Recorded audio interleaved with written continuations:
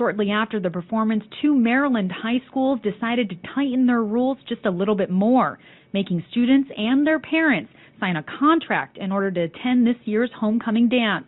And written in ink is the full breakdown of the outlawed dance moves.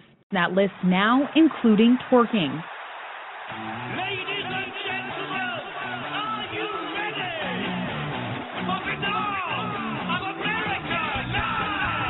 Now we turn to the hacker who made headlines around the world with the most dramatic and extensive intelligence revelations in history. Edward Snowden. Edward Snowden. Edward Snowden. Since the White House will not give them the truth that they know is out there, the group behind that petition is now turning to another branch of government to uncover the real evidence. Sort of. They're sort of approaching Congress, but, well, they've decided to hold a fake congressional hearing. George Zimmerman. Paula Deen. Duck Dynasty's Phil Robertson. Pope Francis. Now to talk more about Edward Snowden. The week started with Edward Snowden. Edward Snowden. Edward Snowden. Edward Snowden. He says he is proof that the Yeti is in fact real and its descendants are alive. Yes, I have smoked crack cocaine. But no, do I? Am I an addict? No. When have I tried it? Probably in one of my drunken stupors. And now, ladies and gentlemen, Banal of America Audio with your host, Tim Banal. What is going on, my friends? This is Tim Banal of BanalofAmerica.com coming at you here with a live edition of BOA Audio Season 8 at 2 p.m. in the afternoon, which I was just telling Greg I really like a lot, actually. I'm kind of enjoying this. I feel fresher than normal. Usually I'm tired by the end of the day. And this is the big year-in review Festivus, the spectacular episode, as I called it on the preview. It's when Greg Bishop and I sit down and perform our annual autopsy on the past year and try and dig out anything that's worth mentioning, worth remembering. And as I've already mentioned him twice, let me bring him here onto the show. Of course, I'm talking about the man behind The Excluded Middle, the author of Project Beta, and the host of the fantastic podcast Radio Mysterioso, and my good friend, and the man who has the record for most appearances ever on Banal of America, adding one more to the tally tonight or today. Of course, I'm talking about Greg Bishop. Welcome back, and thanks for coming on for another year in review wrap-up, Greg. It's always great to be invited back. I thought Stan Friedman had the record. No, I think you best him because you do 2 shows a year. You're also on the baseball one, so. Oh, that's right. You're pacing Friedman. Yeah. You know that introduction? It sounded like Snowden discovered the Yeti, the way it was edited together. That was the joke. Thank you. Okay. I thought of that as I did it, and I'm like, I don't know. People might think I'm confused, but that was the. Your audio editing has gotten exceedingly professional sounding. Well, thank you very much. Well, welcome back to the show. Give us a brief update, on what you've been doing in the last year. People haven't heard from you since the baseball special. What's been cooking? Nothing horribly interesting on the paranormal or UFO front. I'm still interested in it. I'm still doing my show. That's probably like the little thread that keeps me hanging on. Although I've got some projects sort of sitting on one is cooking, one is on the back burner for books, which I won't talk about because otherwise it'll make me do even less of it. Yeah. And, nothing else. I got promoted at work to management, which really screws up my schedule, and for doing all this other stuff. And I got my pilot's license on October 12th. So that's most of the year. Nice, nice. Congratulations. Thank you. We've talked about it in the past. So now you can fly on your own. I could do that before. Now I can fly with others. Unskilled people in the airplane with me. Oh, nice. Or at least people that don't know how to fly a plane. All right. So 2013, we put it in the rearview mirror. Pretty exciting. I don't know what I think of the year. It was kind of an odd year. I feel like there were a lot of big stories, good stories in a way. I keep seeing people with the end of year, and they're kind of like, usually people will say, this year sucked, or this year was great, and there wasn't really any of that. It was just normal. A couple of people said, oh, yeah, this year sucked, but that's their personal. In 2001, at the end of 2001, I saw a guy with a shirt that said 2001 sucked, because apart from the World Trade Center and Pentagon thing, 9/11, it was pretty terrible for everybody, it seemed. But this year it's just seemed kind of normal, and it's like anything really, where you put your own interpretation on it, and whatever you put on it basically will stick, because it was kind of all over the place. Highs and lows. I don't know. I can't think of any highs, but that's just me being pessimistic, I guess. There weren't too many highs, but it was an odd year in a sense. I mean, we didn't get the. Well, actually, it was pretty standard for the paranormal. I mean, we didn't get any of the big breakthroughs that we always want, but we didn't seem to get any closer either. But it did seem like we got revelations of sorts. I was talking to you about this before we started. So I wrote this year in review thing to kind of get my thoughts out there, so I wouldn't ramble too much here on the actual live show. And as you can see, we'll go through the list from the biggest stories. As I was explaining to somebody else the other day, we've long since given up on the idea of picking some of these crappier stories and just explaining why they don't matter, because that no one wins in that scenario.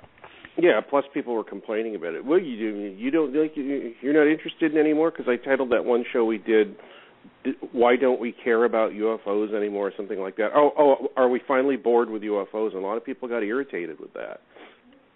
And I thought, well, I was honest about it. I'm bored with most of it. Yeah.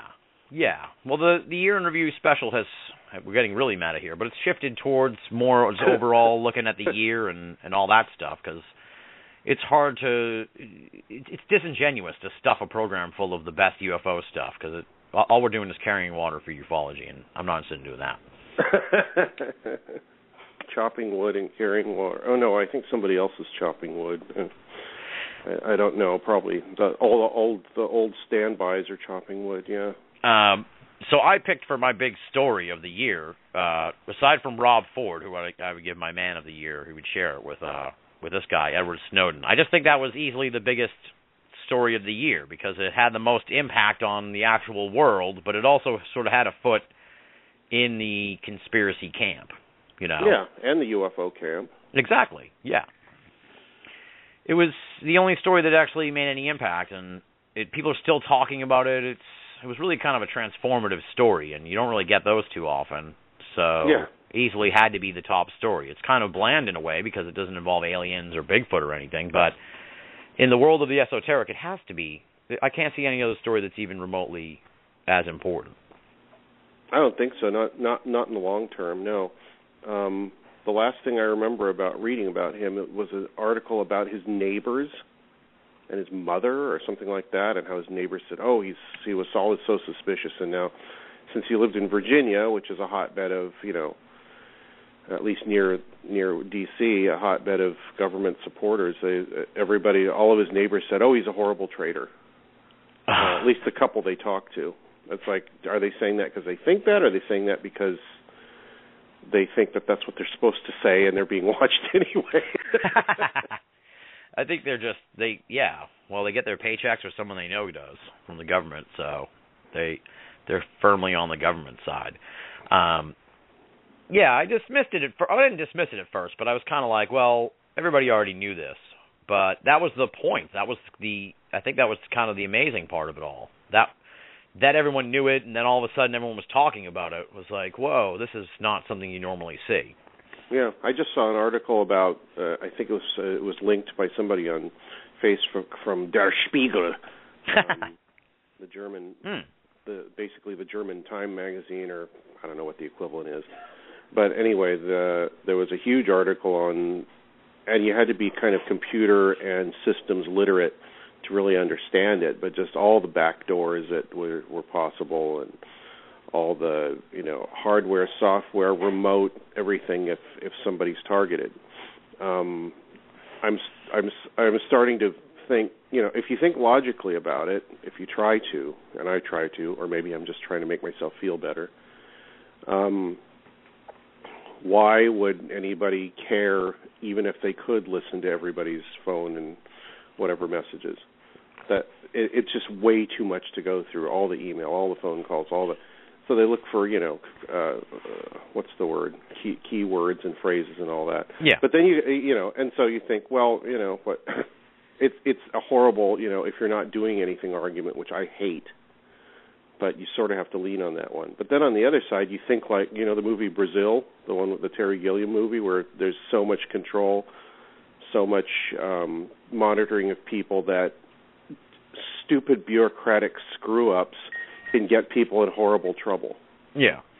Even if they've done nothing. And that's part of the frightening part of it. I mean, apart from the fact that everybody is probably watched most of the time, at least passively, the potential for abuse is what scares everybody. And, as is my excluded middle view, on the one side I think, well, so what? And the other side I think, oh, shit, Yeah, that's the scary part. As I was thinking more about it, is it kind of shows you just how far gone this whole system is. And it seems like it would be pretty difficult to extract ourselves from whatever is going on.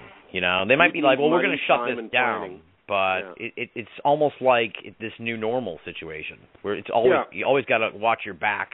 It's like being a celebrity, how they always have these videos where they say something, out of control, and it becomes a big scandal. It's like we're all the victim of someone with a camera phone now. Yeah. And I went through this. Go ahead. No, go ahead. I went through this horrible, terrible year period of being ridiculously paranoid. This was 10 years ago, maybe longer, when somebody told me that this guy from the government who said he was, and probably was, told me that my computer could be watched, my screen could be read remotely. This was in the mid-'90s. Yeah. Or late 90s. My screen could be read, computer screen could be read remotely. I thought I saw people across the street taking pictures of my house. There were people opening my mail. That was undoubtable to me. And so I went through this horrible period, and then I came out of it thinking, well, they can't get me on anything, so I guess I'll just ignore it. Yeah. And that heavily shapes my opinion of it, because I've just assumed I've been watched for a long time, just for a lot of people. Yeah. And I kind of live with it in that sense, but on the other side, like I said, it's the potential for abuse is huge. So or mistakes, which is almost worse. Yeah. You figure there are going to be mistakes in that sense. You kind of shudder to even imagine what they might be. Well, that's, like I said, that's the scary part. We all kind of knew it was going on. We really want to know how the sausage is being made. See if it tricks you, They say the other day. Good analogy, yeah. They said the other day that packages are being intercepted and tagged with spy stuff. It's like, what is going on? Yeah, the actual systems that are being shipped to people. Yeah, they get intercepted and backdoor crap is put in them. Yeah. And what I'm interested how you see this tying to the UFO thing, because I saw it as sort of a quasi-template for how disclosure could or might happen. Where there's this big revelation, everyone's talking about it, people have opinions and care about it, but they also go on with their daily lives. Yeah, we've talked about this before. There's going to be, if that does happen, and it won't in the way that people think it will, right? If it does, there'll be a period of adjustment, and then everybody realizes their lives really haven't changed that much. Extremely paranoid and impressionable people will go nuts, because they will anyway. But most people will think, I got stuff to do, and I've never even seen any of this stuff, so it doesn't really affect me. And probably any pundit out there giving their opinion will say the same thing. Does this affect your daily life? No. Are these things, whatever they are, and affecting everybody or affecting world events or anything like that? Not really, because if they were, we might be in a lot better or a lot worse shape than we are. So why bother worrying about it? It's like finding an unusual animal that can communicate with you occasionally in a much deeper way than other animals can, I guess. But that would be great. Yeah. That would definitely be number one story for next year if we could do that. That'd be awesome.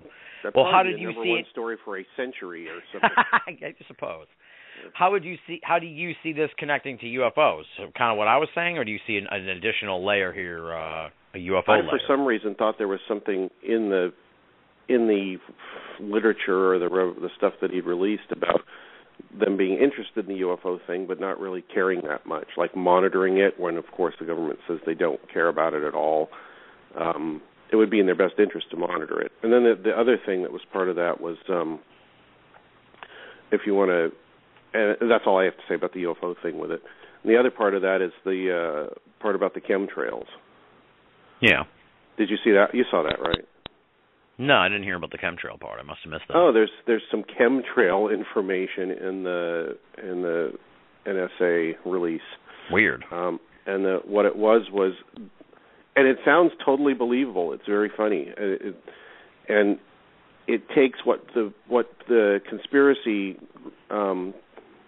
group of people was saying and twists it a bit.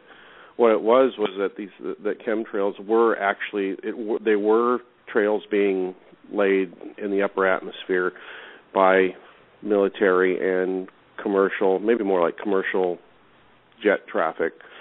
But the reason for it, and anytime somebody sees a contrail, say, "Look, chemtrail!" It's like, no, a chemtrail is when there's like hundreds of them all over the sky. That's a little suspicious. Yeah. And it made me suspicious too. But what the thing was that what Snowden said or uncovered was that there was something being added to the fuel, like some company or companies were surreptitiously adding some kind of stuff into the fuel of commercial airplanes, and maybe military too, that would make the things hang in the air a little longer than they normally would, just by turning into ice and then hanging in the air and then dissipating. And the purpose of having these trails in the air longer than normal was to counteract global warming, at least over the United States. It sounds insane, but he said that he had evidence to prove that was what was going on. Weird. I didn't hear that part of it all. Yeah, they didn't. If the United States can't grow its own food and crops and all that, and the weather's changed that much, and we lose the ability to create enough food for everybody, we're going to be in deep doo-doo. So this was part of a kind of a benevolent conspiracy to lower the temperature a little bit. But the flip side of that, or the pay the piper part, was that whatever additives they had put in the fuel, they never really tested it to figure out what effect it had on the environment. Yeah, yeah. Besides just blocking out sunlight for a few hours. That's why everyone uses those 99% germ-free hand solutions now, because like, oh, we got to get these things in so they don't die from the chemtrails. I've never really used those things anyway, but I think the point of those is that it would just create, superbugs, because we're just, killing them all with alcohol, and anything that could survive it would just become stronger. Yeah, well, that's generally I was being facetious, but that is kind of my theory on that all. That they've overwhelmed people with this thing. It can't be good for everyone to be using this stuff, but who knows? Yeah, I have that basic feeling too, but I used to not, but then as things go on and things get more nefarious and you find out more about how greed runs everything, you start to think, anything that's being foisted on a larger part of the population can't be good for us. I think it's just something that a lot of people assume now, which is good. I mean, I think I've been thinking like that most of my life, just because anytime there's more than two people somewhere doing the same thing, I get suspicious. I've heard that before about you. Yeah, like George Carlin said, then they start getting little hats and sayings, and then you got a bunch of people who don't think for themselves or question anymore. Well, you mentioned to me before we started that you had thoughts about how this all went down. We're going to really smash the fourth wall. I thought that as well. I mentioned it too. I'm always interested in that revelation of method idea, that if there really are secret powers that be, that part of the whole thing that gets them off, for lack of a better term, is to let everybody know that they have everybody under their thumb. That's sort of my nefarious interpretation of it all, but I'm interested in your take on it, because you kind of said the same thing, or at least the base idea of it all, that this whole thing was orchestrated, possibly. Yeah. I don't think that people that control what we see and hear and what we eat and whatever, all that, sit there and rub their hands together and say, like an evil genius, and giggle. Well, maybe some do, I don't know. But I think the best way to be able to do that kind of stuff, and what they thrive on, and I know that government like spy, spook type people thrive on, is not being noticed. When they're noticed, they get a horrible feeling like I've been caught. The biggest thrill is to not be noticed and to have that kind of a power. That being said, the main question you asked me was what I brought up earlier, and it's not original by any means, but when I first heard of the Snowden thing earlier this year, I just thought, the first thing I thought was, I wonder who orchestrated this. Yeah. And it's just my mindset. I look at stuff in a disinformation, frame of mind usually. Yeah. Who stands to gain from this? What is really being said? What impact does this have? How might it be that most of it is not true, but some of it is, or conversely, I don't know what, maybe a lot of it's true, but some of it isn't, whatever, but enough to get people thinking in a certain way by revealing enough. Mm.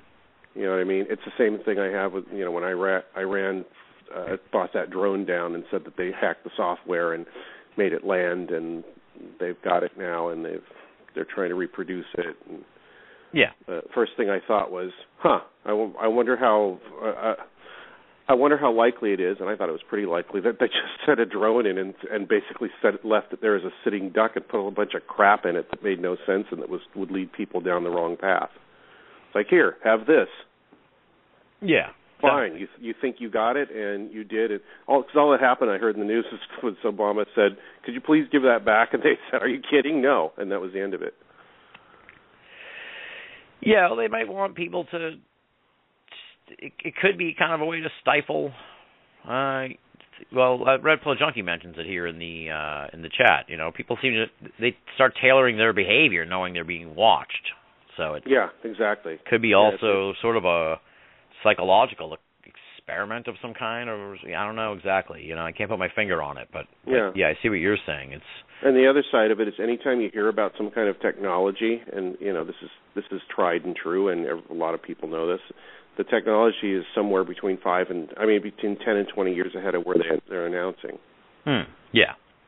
And it depends on the technology. When you're talking about aircraft or something, there probably are things that act like almost like anti-grav if they're not.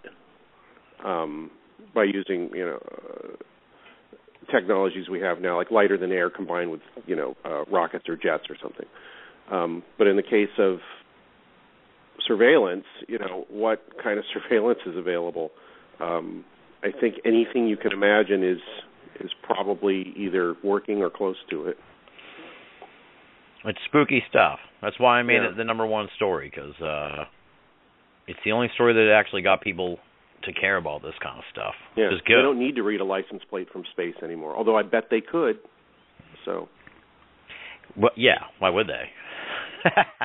Yeah. Settle a bet, maybe. That's about it. But it's settle a bet. That's good. Yeah. It's spooky stuff. I don't know what to make of it. I don't know what's going to happen next. It like we said about the UFOs, though. I mean, everyone's scrambling to try and talk about it and figure it out and everything else, but nothing seems to change. They don't seem like they're going to stop doing it, and who knows?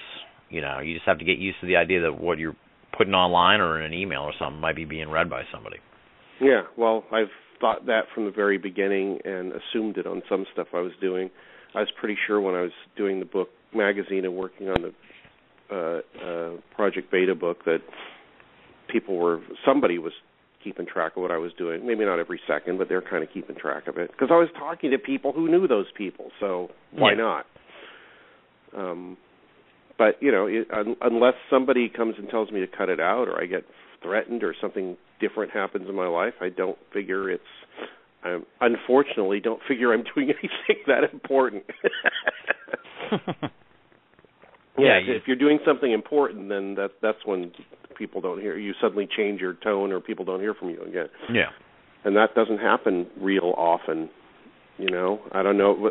Oh, there was the journalist that ran into the tree here that was talking about. Oh, yeah. I think I know. Well, I know there was another guy that allegedly shot his kids and then killed himself. But he's a 9/11 guy. A lot of people thought that it was a whole inside job with that thing. So there was some certainly, jumping there's gun. Questions raised, but I think that ever since Nixon, I think that if somebody needs to be diverted, shut up, or whatever, their attention is drawn elsewhere. They're discredited, or they are embarrassed somehow. Yeah. And then that takes over their life. Exactly. They hire some woman to seduce them, and then the guy's wife the marriage breaks down, and next thing you know, he's too busy to deal with, hunting Bigfoot. Right. I mean, I think assassination, murder, at least in the first world, was a long time ago done away with in favor of these other things. Yeah. Because it's just too messy and raises too many questions. Yeah, I'm trying to think if there's anything else I want to touch on with this thing before I move into the next one. Only that I thought it was a big win for conspiracy folks, but who knows what that means or if it helps at all or anything like that. It was just at least they were right about something for once, for the most part, which is a good sign, I guess. Yeah, well, anybody that a lot of these people are right about a lot of the things, but I think the craziest stuff. Aliens have a deal with the government and they're exchanging, body parts for technology or something like that. It's like, that gets into that's a fairly weird claim and there's no real way to back it up. But if you talk about something like everybody's being watched all the time through all their devices, that's pretty easy. That's a pretty easy leap. It's not only possible, I mean, we can do it ourselves to some extent. Yeah. Well, okay, yeah, that raises a whole other thing that I think is interesting that I meant to mention earlier when we were talking about all this. So between that, it seemed like there was a year where a lot of weird stuff sort of happened on the internet. I mentioned in the year in review the Manti Te'o thing as kind of a joke, but also that it sort of exposed just how weird the internet is. And then with this whole thing, it makes me concerned that I could totally see. I mean, you talk about maybe this was orchestrated somehow. Maybe this is a larger problem, reaction, solution situation where they're like, all right, we're going to stop the NSA spying, but the only way to make that work right is if everybody has to thumbprint in onto the internet. You don't want them spying on you, do you? So you got to thumbprint in on the internet, so there's no more anonymity. You can't, the next thing you know, the internet's more regulated.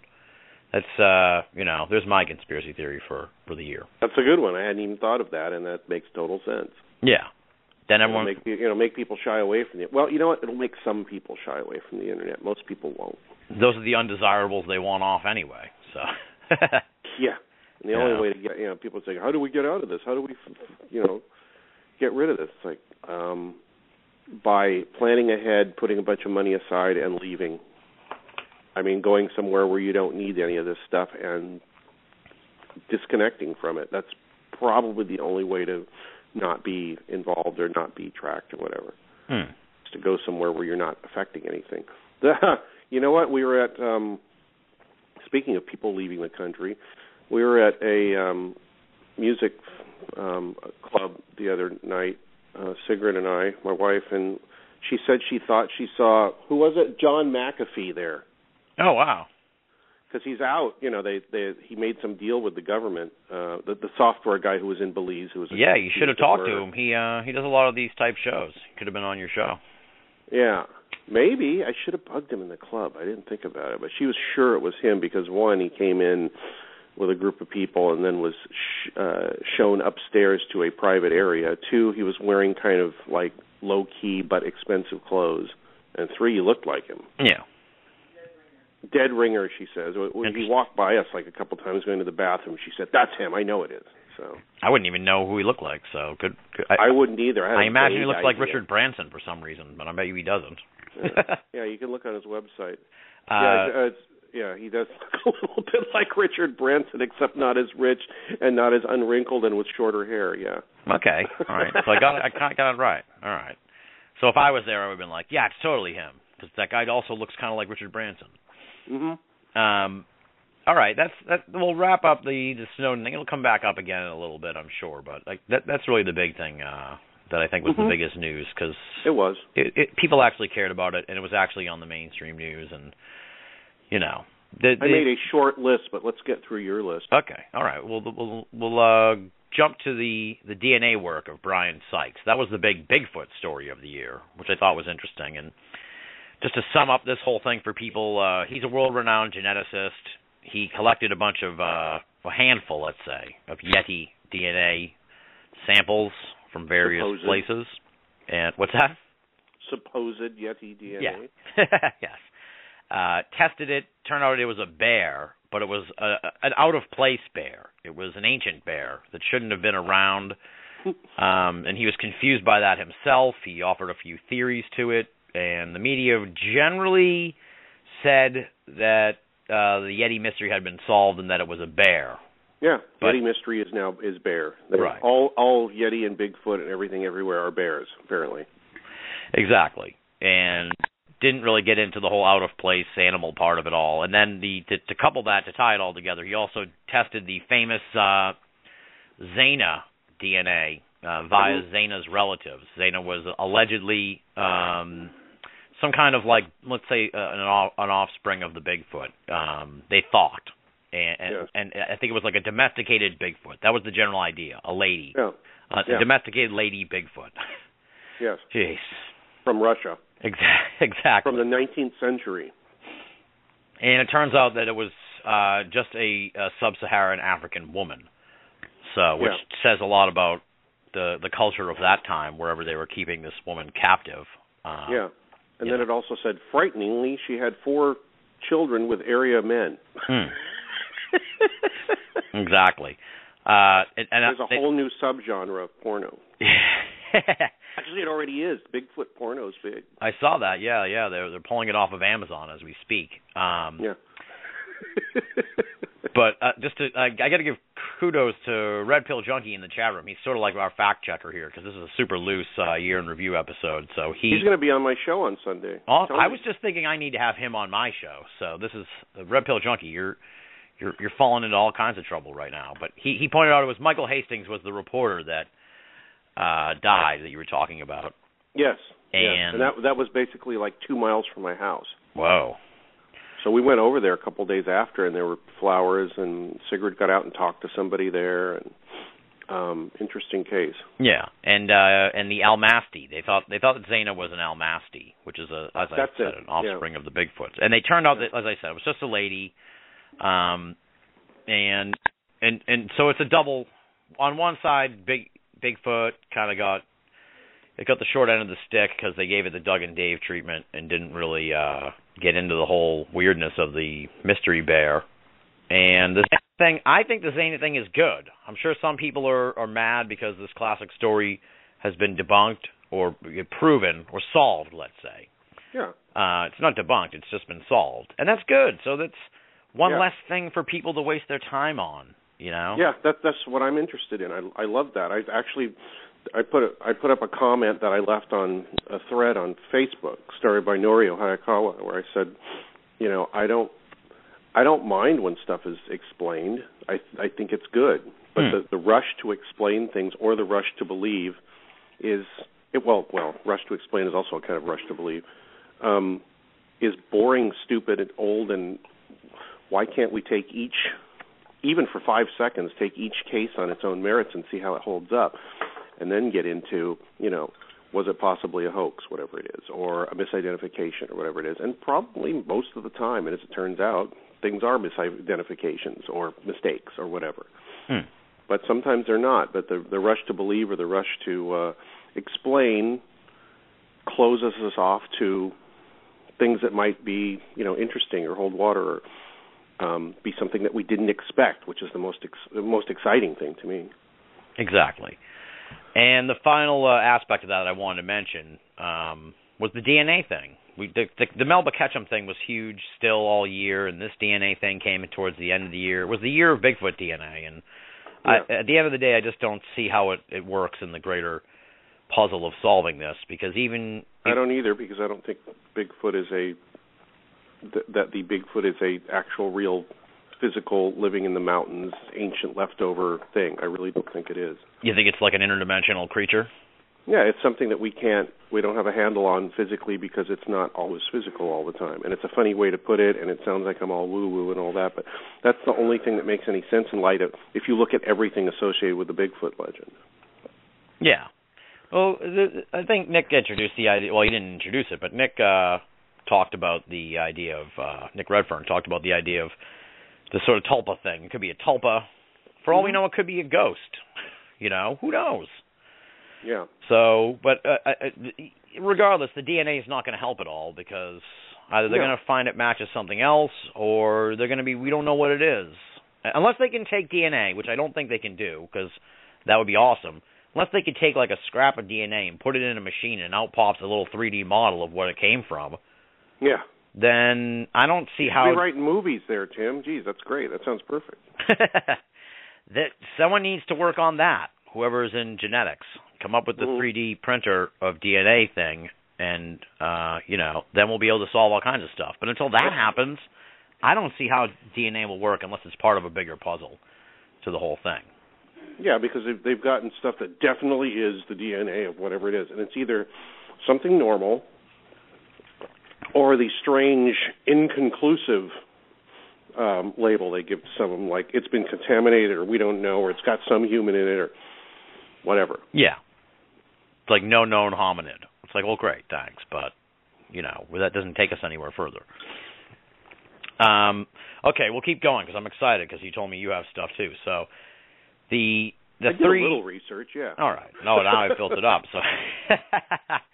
That's it for Bigfoot, except for I have it in the hot or nots, and just that Bigfoot's still really popular. I think it's getting closer to displacing ghosts as the go-to weird TV now. Okay, we'll put that as the end is what's going to be hot this year. Bigfoot, even hotter. Even hotter.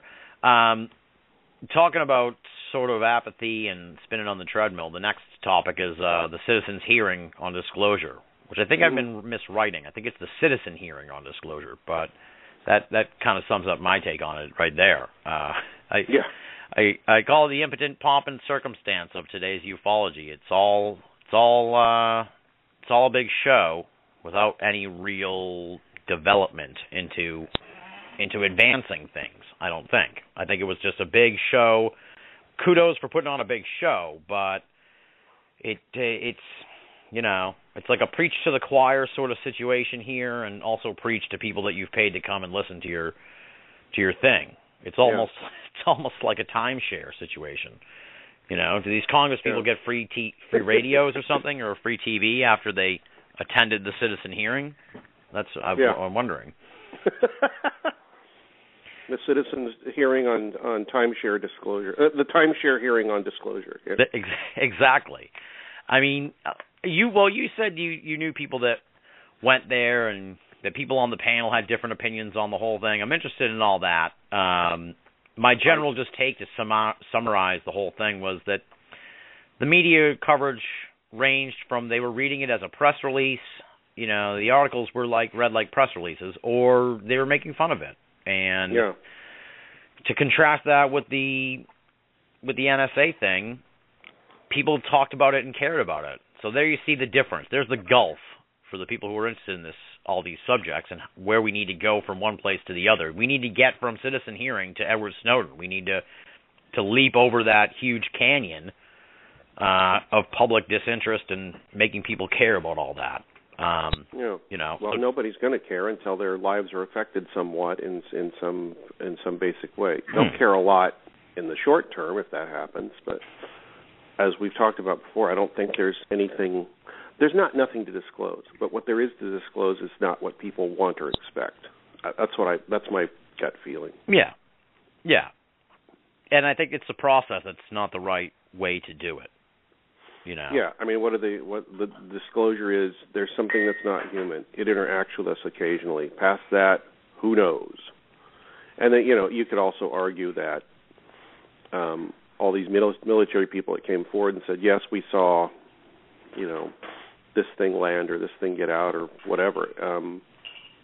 It's not, not everybody can experience that. So you're assuming something that has happened that nobody has any handle on except for from science fiction movies and stuff.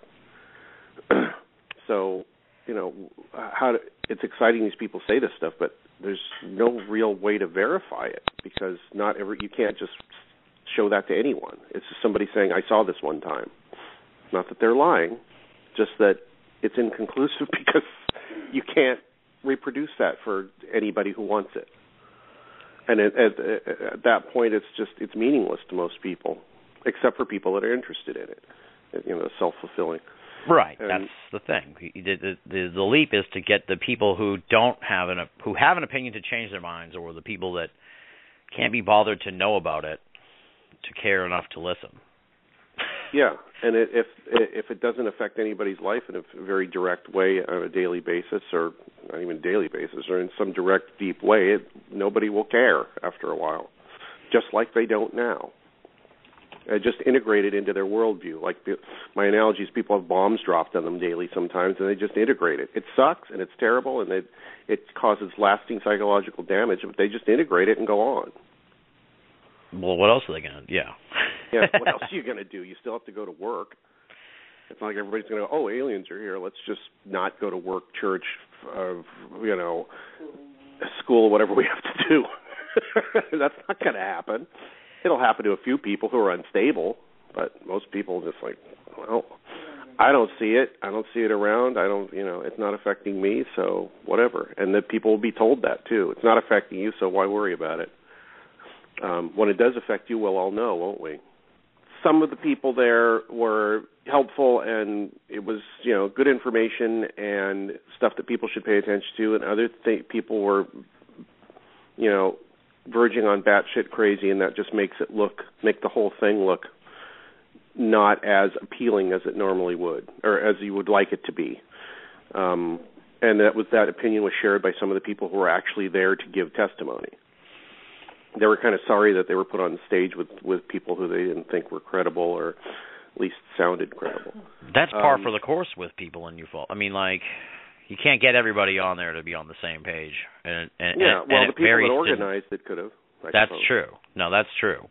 Well, I linked to the story in the New York Daily News in my year in review piece, that it was like they showed people in the audience, and I mean, God bless this guy. I don't know, thank you for your service, sir. I don't know his name here. Let me scroll down and get it. Retired U.S. Air Force Colonel Billy F. Woodward, wearing a shirt that says Telos, Hollow Earth, and he has a headband with a little flower or something on it, and some kind of, he's pulling up his camera strap in some kind of demonstrative way.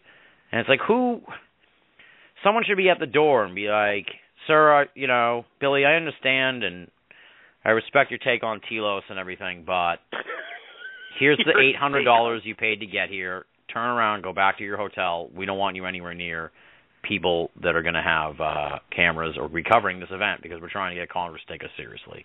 Yeah, well, it's not going to happen, I don't think. But it's one of those things, where I will respect Bassett for putting it together, right, and his thinking. I'm not a fan of his execution, and I don't know if I ever have been, but I respect, what's behind it, what he's trying to accomplish, and that's great. But it's even with in the best of circumstances, it's hard to keep things away from it that are going to make people point and laugh. I mean, the subject is almost, predestined to have people point and laugh, which is unfortunate, because there's a lot of serious parts of it that people aren't aware of, just like the Bigfoot thing we were talking about. Yeah. Exactly. There's a lot to point and laugh at, but there's a lot of stuff in there that raises questions about who we are, how we perceive things, what our belief systems are, all that stuff, how things might need to change in the way that we gather evidence, whatever. But and that's hard to explain in a soundbite, which is kind of why it's dead on the launch pad, as William Burroughs said about a couple of things once. The other weird thing about this disclosure thing is I saw, everybody knows who Travis Walton is, right? Of course. I saw him in L.A. earlier this year, and we were hanging out for a little while, him and his girlfriend Jillian, and this was right when the hearing was going on, I think, it was at the end of the week it was going on, and I asked what he thought about it. And I was kind of surprised at what he said. Travis Walton, one of the most famous UFO abductees ever, he said it's going to be exciting for a while, and then nobody's going to care next week. And I agreed with him 100%. Yeah. And he said he was sorry that's the way it was, but that's just it. He didn't have great hopes for it. So he is a very nice guy. Really, he's really quiet, soft-spoken, unassuming, like all those words you would. Oh no, he's a wicked nice guy. I was really impressed when I had the chance to talk to him. He's a good guy. Yeah. So he's had a weird life. That was his take on it. Like completely not, in 2 words, completely useless or mostly useless. Yeah. It's beating a dead horse here. We've talked about this every year on the Year in Review. Yeah. Better public relations, credible celebrities, not the Kardashians. They did a Kardashians Go to Area 51 episode, right? No. Yeah. Yeah. They went to... Why would they take them out there? It's all hot and terrible, and it's not near any, facilities or stores. No, apparently Travis was part of the Kardashian special, so... I'm sorry. Hey, people got to eat, so I understand. That's right. But at the same time, I just don't think it's overall for the best for everybody in the field to be just associating with that kind of thing, letting those people in the UFO events. If you want to be taken seriously, you got to be serious. So, yeah, that's the best way to put it. You're at the bottom of a well, and if you climb up 2 feet, and a wacko jumps on your back and drags you back, a foot and a half, or actually drags you back 3 feet, then, why don't you just kick that wacko off your back next time you try to climb out of the well, or, lock him out of the well, or whatever you want, whatever analogy you want to use. Yeah. Let me see here what I had on the notes. Some of these people in the chat, they ask questions. I have to respond to them. That's probably why I don't have a chat during my show, because I'd have to pay attention to that. Well, luckily, that's how I found out we were off the you're air. Not. Yeah, I'm lazy and you're not, so that's good. Well, what does it say? This is my other big heartbreaker of the whole thing. I said, it's emblematic of the impotent pomp and circumstance. But what does it say about the state of UFO science? Can this go any further? Is there anything we can do? I mean, we've talked off the air about the need for some statistical examination of all this, but beyond that, have we reached the plateau? That's all you can do, really, though. Yeah. Yeah, I think so. That's all you can do, really. You can't produce it on demand. You can't reproduce it. You can't, it's like, Bigfoot or ghost hunting. You just kind of have to be there when it comes by. Looking for, a strange animal or an undiscovered one. You just kind of have to be there when it comes by. The thing is with animals, at least, animals are, if you see an animal, it's like, well, that's an animal. So, we just have to integrate it into our idea of animals. But for, these paranormal things like UFOs, there's nothing to integrate it into except for stuff that we've thought up already ourselves. So it's kind of hard to make a science out of it. And so the only thing left is like, Bigfoot prints. What's left? What are we left with when a UFO comes by? A witness testimony and maybe some physical stuff. So we know that in some sense it is physical occasionally, just like Bigfoot. And we know that people see these things on a fairly consistent basis over, the entire history of humankind, probably. So, the only way to deal with it that I can think of right now, until somebody smarter comes along and comes up with a new thing, is to look at the footprints, look at what's left behind, look at what people say, and look for patterns in that. And the only way you can do that is by exhaustively analyzing as much information as you can possibly get in one place, or, at least for a study. And I don't know, I think that's about all that can be done about it at the moment. Or you can do something that I've heard that a few people have done, and this is not a la Stephen Greer standing there and chanting and shining lights up in the sky, but I thought this was really innovative. A group of people, or a few people, separately, I think, were trying to change, what was it? They were trying to change what was expected, like, we are going to see this, in an effort to, in some way, it was almost like ritual magic, change the way we look at the phenomenon in a basic way to see if the phenomenon would react to it. How so? Explain this. I'm confused. Like you would say, in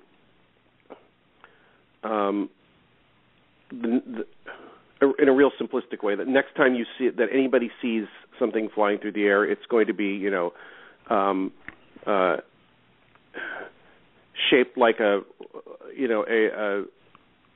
guitar amp or something, or okay, yeah, putting an idea in front of the phenomenon so that it may stick to that idea. Interesting. You know what I mean? I think and then you so. get a handle on, maybe it does have a lot to do with what we expect and meaning we put on it. And that would be a way to, in some way, experiment with it. But that's a tough one. I mean, I don't have the brain power or the wherewithal to figure out how to create that kind of experiment. But apparently some people have tried it with not too much success, or I don't know about any. I have no idea. But I've never even heard of this. This is bizarre, but I kind of like it. I think it's a great idea. I mean, maybe I should organize something. I don't know. It'd be like the calling occupants thing that Albert Bender did in the 1950s.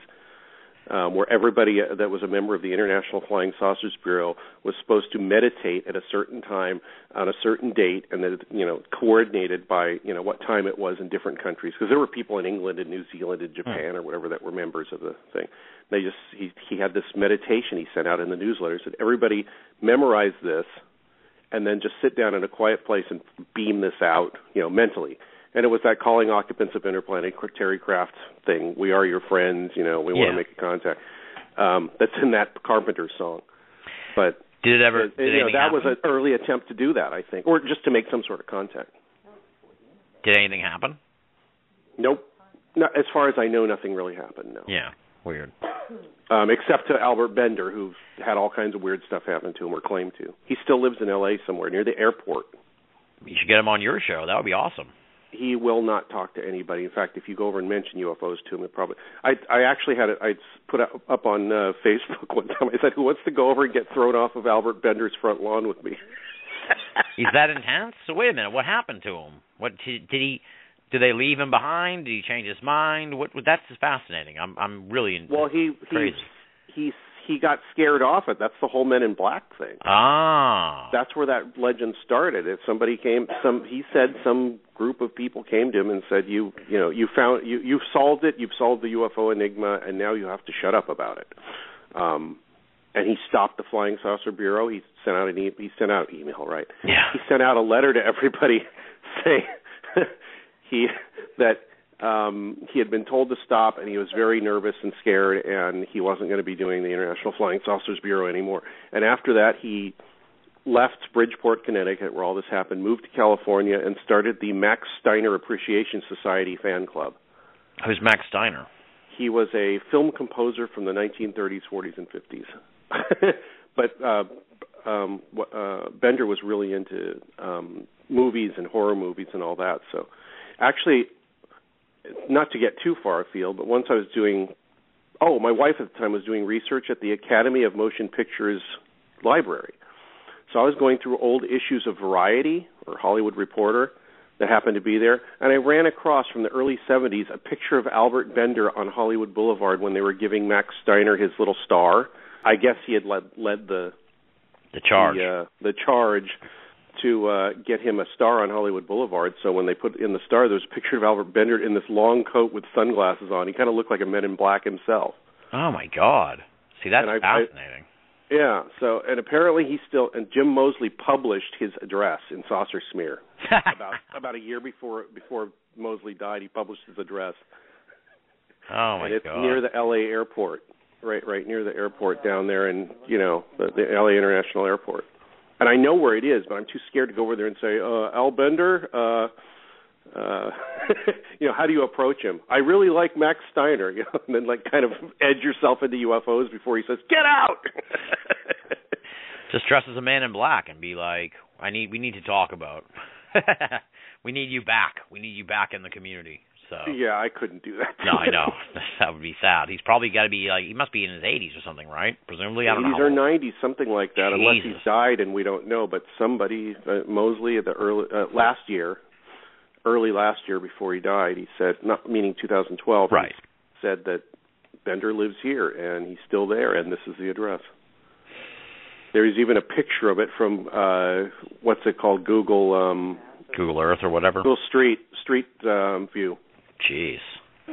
Like, here's Bender's house. Like, oh God. I wonder if anybody actually went over there. I mean, it's a 20-minute drive for me. I'm stupid. I should go over there and bug him.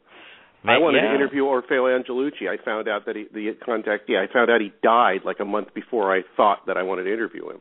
Damn. Well, that's how it works. That's the serendipity of this whole gig. Yeah, I called Gray Barker's house in the late 80s, like 89, or maybe it was before that because I can't remember. He died in the mid 80s, but he had his phone number in the book Men in Black: The Secret Terror Among Us. His home phone number was printed in the back of that book. That's badass. So I bought the book, and I looked at it, I was like, that's Gray Barker's number? So I got courage over a few months, and I finally called, and I said, may I speak to Gray Barker, please? And his mother answered and said, oh, Gray died last month. Oh. Jeez. So I don't want to think about interviewing anybody who's old because they might disappear. Oh, God. It's been a long time since that happened, but those are the couple times something happened. I'm like, God damn, I wanted to talk to him. Oh, man. To circle it back around to the citizen hearing, apparently my understanding is they won over the faux Congress, apparently who I've been told by the people in the chat that the members of Congress were paid, former members of Congress were paid $20,000 each to attend. I'd be won over by $20,000 to sit around all day for a week. Exactly. Make of that what you will, folks. And then they're going to take their findings to Congress. The real Congress. Yeah. They're gonna. My understanding of all this is they're gonna saturate Congress with these DVD sets, which in and of itself, again, the idea works. I don't like the execution of it. If someone gave me a 10-hour DVD set, I would say thank you, and it would sit and collect dust. This isn't Breaking Bad. No one's gonna binge watch a 10-hour congressional hearing on UFOs, unless you're already really into UFOs, and then it's, again, UFO porn. That you'd love that. You know what I mean? It's like, wow. So just because it impresses you doesn't mean it's going to impress everybody else. Exactly. That's a tough one. I mean, that's internet anything. That's writing 101 or whatever, publicity 101 or even before that, it's elementary stuff. It's too long didn't watch. Exactly. ELDW. So then they're gonna trump up a lot of publicity when this happens later on this month, and the next stage, I guess, is to go to the UN and try and jerry-rig some kind of UN hearing of some kind. I'm sure that's been tried before, but they're going to try it again. So who knows? We'll see. Well, yeah, and on the basic end of this, which is something I think I mentioned before, other people have too, is if you've already decided what you're looking for, that's what you're going to get. And if even if that's not what it is. If you already decided the government has to announce what you think is the right thing and they don't want to announce that they're covering it up, or if they announce something that doesn't jibe with what you think it is in the first place, that's a cover-up too. So it's kind of in a certain way it's kind of doomed, I think, because I don't think aliens coming from other planets and visiting us in structured craft is the answer, which is why I'm such a big fan of that. Let's impose some other idea on it and see if that changes it. Exactly. Well, you make a good point. I want to make this point too, because we've gotten flack at times about our cynical look at this whole thing, but just because we think that it's a difficult problem to solve doesn't mean you should stop trying to solve it. Yeah, I'm disinterested in most of it, but there's little parts of it, like we've just been talking about here, that I am. I'm still very interested.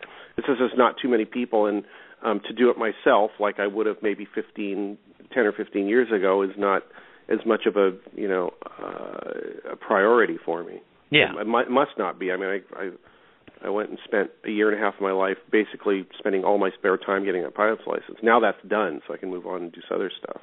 We all know you did that to chase UFOs. Yes, exactly. Yeah, I'm going to chase a UFO in a plane that's going 120 miles an hour. Wait! George Zimmerman. Twerking. Paula Deen. Twerking. Duck Dynasty's Phil Robertson. Twerking. You're listening to Banal of America Audio. Pope Francis. Twerking. 5-month-old Prince George. Twerking. Crack-smoking Mayor Rob Ford. Twerking. I think I asked you this off the air when we were catching up a while ago, but as a pilot, are you subject to the JNAP thing, or is that just Air Force? I presume it's just Air Force pilots, but is there some kind of any regulation at all involving if you see a UFO, you're allowed to talk about it? Not that I can see. I go through the Federal Aviation Regulations Airman's Information Manual, which is this big, fat, 1,000-page book. Right. There is not one word in it about UFOs. That's amazing. Wow. You'd think they'd at least have some kind of hotline to call, but I guess not. I don't know. You know what? I can say that, but let me actually open the book and look in the index and see if it says anything about unidentified flying objects. That's an interesting question. I mean, you can go ahead with your. No, I was just thinking, but I'm going to look it up. That would be the perfect place for disclosure. You're going to open it up to page 308 or whatever, and it's going to say, by the way, UFOs are real, so be careful out there. You could run into one, so that's all. I think somebody would have pointed that out. I know. Hey, look at this. I know. It goes from UAT to ultralight vehicles. No UFOs. No unidentified. No unmanned aircraft systems, unpowered ultralight, United States. Okay. Oh, here we go. Unidentified flying object, UFO. Interesting. All right. It is mentioned. I want to see what it says. Well, let's do it. Okay, page 926. Wow. Of the 2012 Federal Aviation Regulations Aeronautical Information Manual. Unidentified flying object reports. Section 764. A. Persons wanting to report UFO unexplained phenomena activity should contact a UFO unexplained phenomena reporting data collection center, such as, get this, Bigelow Aerospace Advanced Studies. Wow. That's the first one, and it's got a voicemail and email, or the National UFO Reporting Center, etc. Peter Davenport. Awesome. Yeah. If concern is expressed that life or property might be endangered, report the activity to the local law enforcement department. Wow, exactly what you think it would say, although it's surprising that they put Bigelow Aerospace first. It's probably the people at FAA that were writing it looking up on the internet, and the first thing that came up was Bigelow. It's like, okay. Which is weird because that's Bigelow has taken over MUFON. Has he taken it over? I hear all kinds of stories about that. I thought he was working with them, and then MUFON was. Oh, really? The last I heard, he'd taken it over. Then I could be wrong. Yeah. But okay, there's a first for Banal of America. The actual entry on UFOs in the aviation manual for all private pilots. And all pilots, actually. To his credit, your guest on the show next time, Red Pill Junkie, he actually mentioned it. So he called it ahead of time as you were reading it. He called it Call Bigelow. So apparently Bigelow is that's amazing. You talk about conspiracies. You want to get into that whole thing. That's amazing. Yeah. You wonder what and for fairness, they put Peter Davenport on there, which I thought was cool. They did not put MUFON on there. They did not put anybody else. Davenport but the thing is that, like I said, that's probably the first two things that come up when you do an internet search, like UFO reporting for pilots. Oh, Bigelow, Davenport, then down the list, CUFOS, MUFON, or a local one, but not as important or whatever. I mean, not as professional. I don't know. Like a local chapter of something that would say, that's interesting, and a lot of annoying people would ask you questions, and that would be it. Yeah, they're like, that's very interesting. Can you meet us in the Taunton Public Library on the third Tuesday of the month so we can talk about it? Yeah. No, I can't. I have things to do. Should have mentioned, I'm in the midst of a blizzard right now, so it's even more exciting being on the air live at That might have been why I lost my phone line there for a moment. So. Oh, okay, yeah, I just saw that. I think Don Ecker has problems with that on Blog Talk because he said the weather often screws up his. I think he uses Blog Talk. Weird. Often screws up his live internet cast.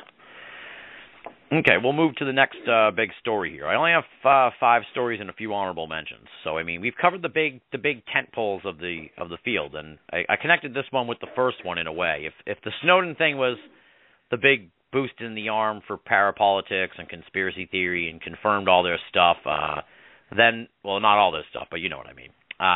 The Boston bombing and all the Sandy Hook fallout, because that was almost all entirely 2013, really just made all the terror conspiracy type folks look kind of like clowns, or clowns isn't a nice way to put it. I thought they kind of, as I say here, callous disregard for life, disguised as being a truther for the greater good.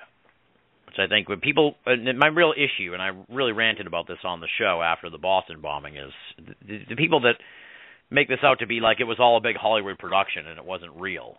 It's like, no, real people died, man. Like, real kids died in that school shooting, and real people died, and people lost their legs and stuff in that bombing. It's not fake. I don't get.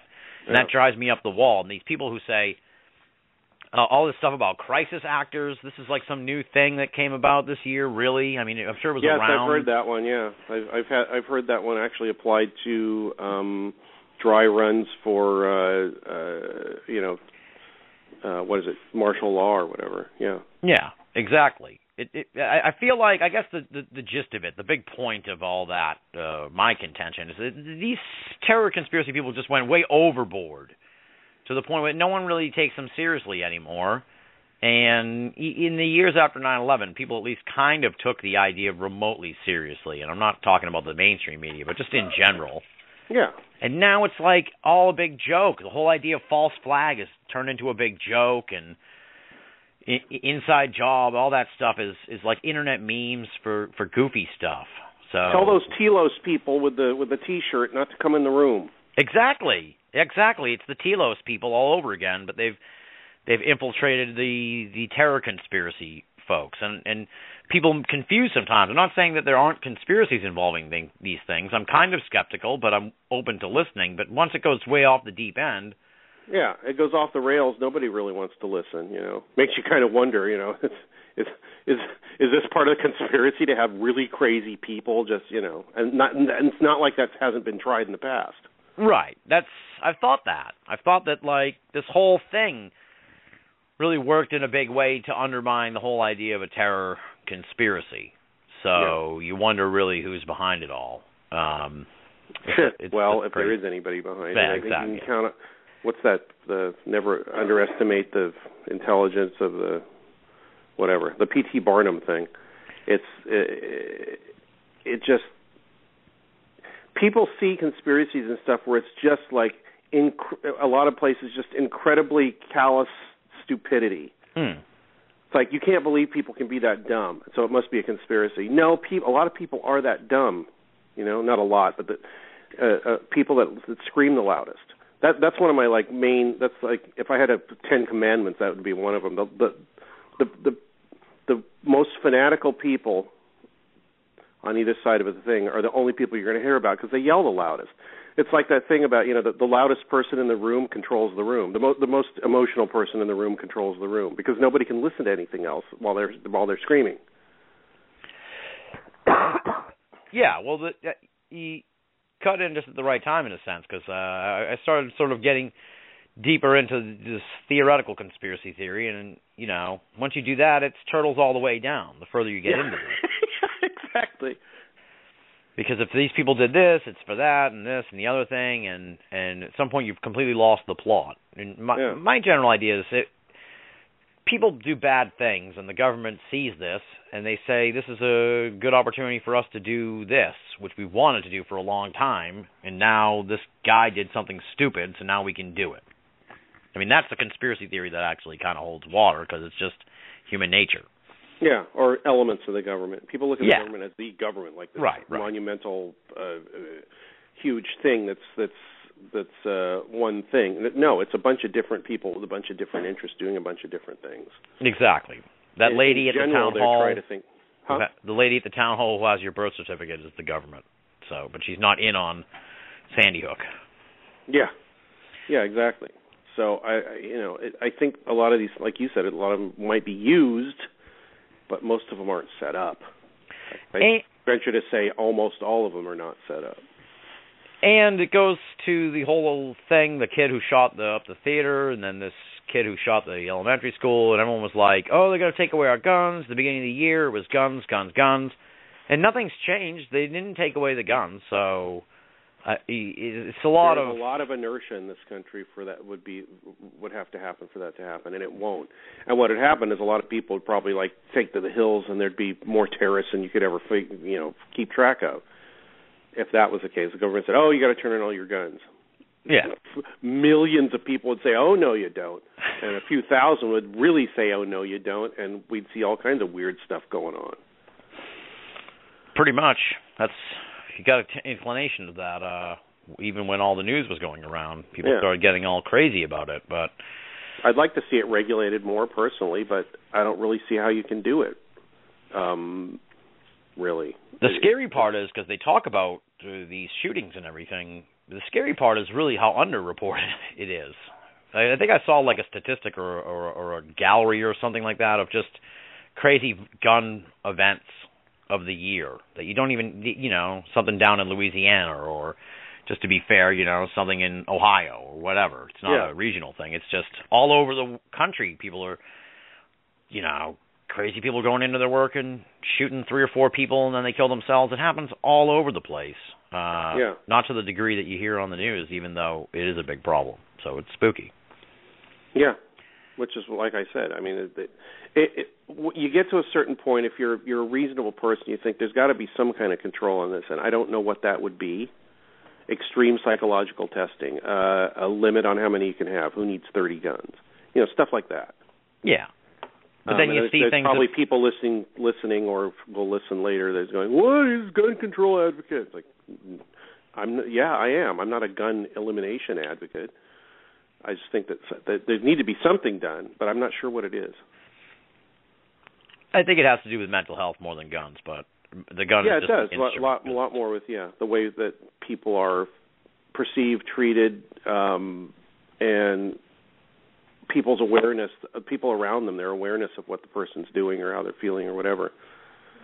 I don't know what the answer is, except possibly to have a longer waiting period, or like I say, to check somebody's background for the psychological background, or make it a lot harder to do.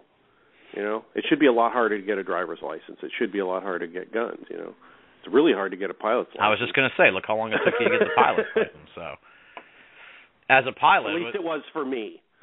As a pilot, I think it was all a publicity stunt. This is still a year in review, so this works in a way. How ridiculous was this Amazon drone thing? It was ridiculous. They're never going to do that. I don't know why anybody even gave it any time of day. It was a huge publicity stunt, and they're never going to deliver stuff to people's houses by drone. I'll say it right now on the 2013 year in review. It will never happen. So yes, I agree with you. And when I first saw that, I goes, it's from The Onion, right? That's where the story's from. No, it was from Amazon. It's just, then it's a publicity stunt. Yeah, like somebody pointed out, 2 seconds after I first saw that announcement, the first time it falls on somebody, that's the end of it. But the thing, it's not going to get to that point. Right. Well, what made me think of it was this message here, or this post in the chat by Red Pill Junkie. He was making a joke about guns. He says he needs a 3D printer to print infinite guns. That's the thing. Once this 3D printer thing takes off, I think it'll outpace the development of getting drones to people's houses. So if you want to buy a book from Amazon or a pair of shoes or something, you can just print it up on your 3D printer. I mean, that's a little more realistic, and even though that's crazy futuristic. Yeah. Yeah, here's $3 so that I can print these, whatever they are. You can't print ammunition, so you'd have to go buy that. Yeah, I just mean I was still talking about the Amazon thing, Yeah. The 3D printer will change a whole bunch of stuff in the world once they get the information all straightened out. Yeah, or everybody can have one. Right. And that'll happen. I mean, probably in 10 years, probably you'd be able to print out just almost anything. It's a leap, but look at the HD TV thing. You're in the Stone Age if you don't have HD TV. So right, and now they're trying to push 4K TV instead of 2K. What's the hell's 4K TV? It is a resolution on the high def, the next generation of high resolution, which is basically indistinguishable from. It's got this. I believe what my description of it is. It has the same color and the same color latitude as film. Wow. Which means that they can shoot stuff on video now, and it's in many ways indistinguishable from, not indistinguishable, but it has the same, you can do the same things with it used to be able to do with film, or very nearly. There's different parameters, but it's not like there's going to be, bit mapping or what's the word, aliasing or whatever in the picture, where there's little blocks or where you get close enough and you can see it's a picture. It'll be like looking at a piece of film. Interesting. Or very close to it. So yeah, that's the next generation of TVs. We already have them at work where I work with the video. Oh, nice. I don't know. We don't have the TVs, but we have the media that delivers that resolution. All right. We'll keep an eye out for that, folks. Yeah, I mean, I've already seen ads around LA. Sony 4K TV, the next generation of high definition or something. Everything's the final generation of high definition. Wasn't that the war to end all wars? Yeah, exactly. So was high def. So was Philo T. Farnsworth broadcasting a TV image in 1929 or whatever it was. Yeah.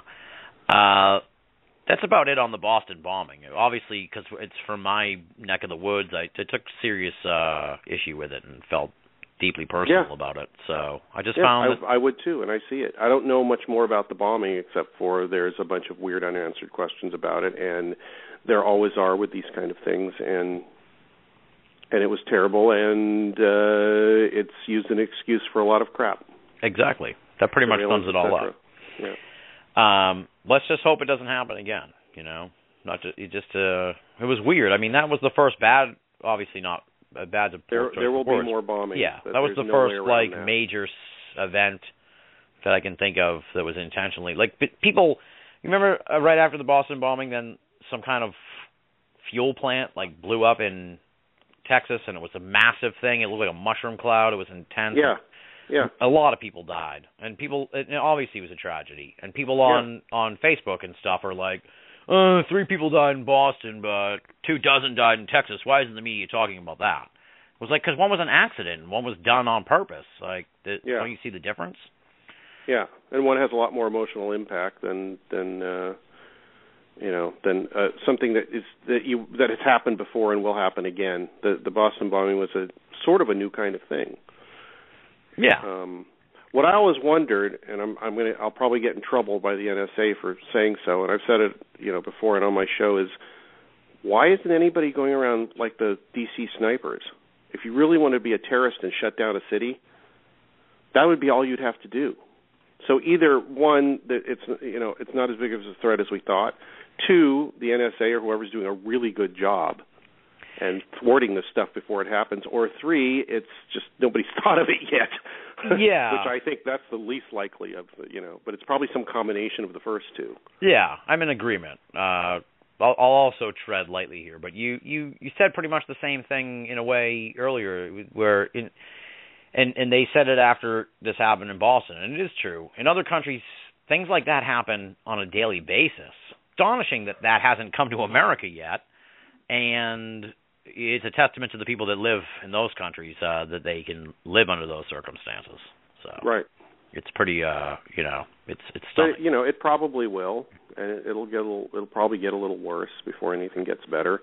I hope not. Well, that's a good segue to the government shutdown and the polarization of politics. That was my final big story. It was another one that actually people cared about because it affected them, and just emblematic of all the stuff that's wrong in America today. Just people caring about all the wrong stuff, politics being turned into a reality show. And I feel like this, I know people say the economy's getting better, but I feel like we've just regressed to a level where we feel like it's getting better, and people can still all go see Anchorman 2, but they've adopted their life to being sort of, I don't know, the standard of living feels less than it used to be, or something like that. I can't put my finger on it, but something still feels quite off about the country. Yeah, I think it's gonna keep going off until people realize that it's too late. In many respects, I hope that doesn't happen. But when everybody has to check in every 20 miles on the highway and all wear the same clothes and all that, they'll go, hey. Yeah. But by then it might be too late. I hope that doesn't happen. And by doing your show and talking to people and having people listen and think about these things, that it helps people be aware and kind of go, hey, wait a second, no, absolutely not. At some point, I hope. But I think that the thing that drives all this, the sin that drives all this, and I'm not talking in a religious context, is greed. Mm-hmm. You hit it. Cause I think it's probably, that is what everything stems from is greed, and not just the greed of people at the top, but the greed of people at the bottom with this stupid false hope idea that they have a chance to be one of those people. You don't. You if you do, it's exceedingly unlikely. Exactly. This is the issue. I've mentioned this to other people. I don't know if it's off the air or on, or just in general conversation at the bar or whatever. But it's the people that make like $50,000 a year. They identify more with the people that make millions of dollars a year than the people that make $20,000 a year. They look down on the people that make $20,000 a year, and they make like $50,000 a year, and they don't seem to realize that the gulf is huge. That the poor are never identified with. They're never. People don't realize that they're all in the same boat in a way. Yeah, so. I saw that. There's a video that went around. It's still going around about how, I think it's from somebody in MIT, about what the real disparity in wealth is in America, and it's way, way, way worse than people think, and it's way, way, way different than it was even 10 or 20 years ago. Like the top, and they showed it in a bar graph, like the top 1 or 2% own like 60% or something like that of the wealth. Something absolutely ridiculous that you wouldn't even think. You think, oh, because they said, they asked people, what do you think is the distribution? It's like, well, the top 1% own like 30 or 40%. No, it's like 50 or 60%. And the poorest people don't even show up on the graph. Yeah, because they own so little of the of the wealth in the country that they don't even show up on the graph anymore, and it just keeps getting worse and worse and worse and worse. The disparity, and if that disparity continues, well, it's not like, oh no, it's going to be a problem. It already is a problem. It's way past being sort of a problem. Then this country will start to look like a third world country, and some people already think that it is. Where there's a bunch of really rich there's a few really rich people and a shitload of really poor people and really nothing in between, and it just stays like that. It's like medieval serfdom or something. It's pretty close, and as long as, like I joked about it, but as long as they keep feeding us entertainment and 4 major sports leagues, people seem to be okay with it, as crazy as that sounds. At some point they'll wake up to realizing that things gone awry.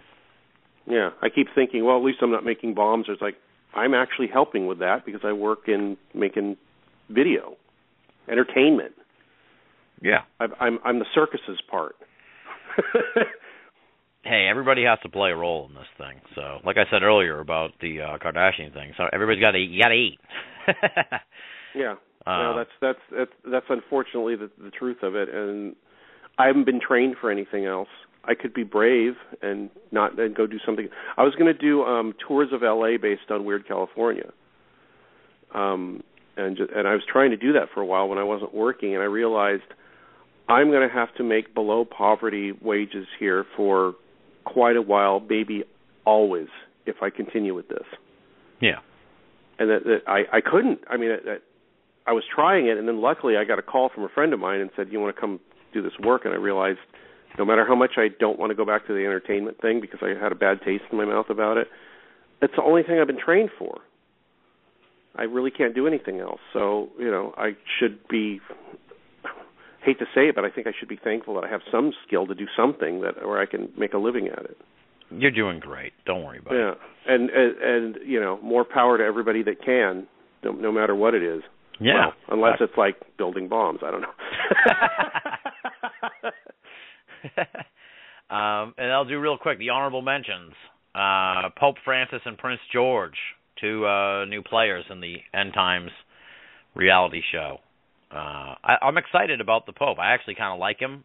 I know that he's a PR guy. Is your family Catholic?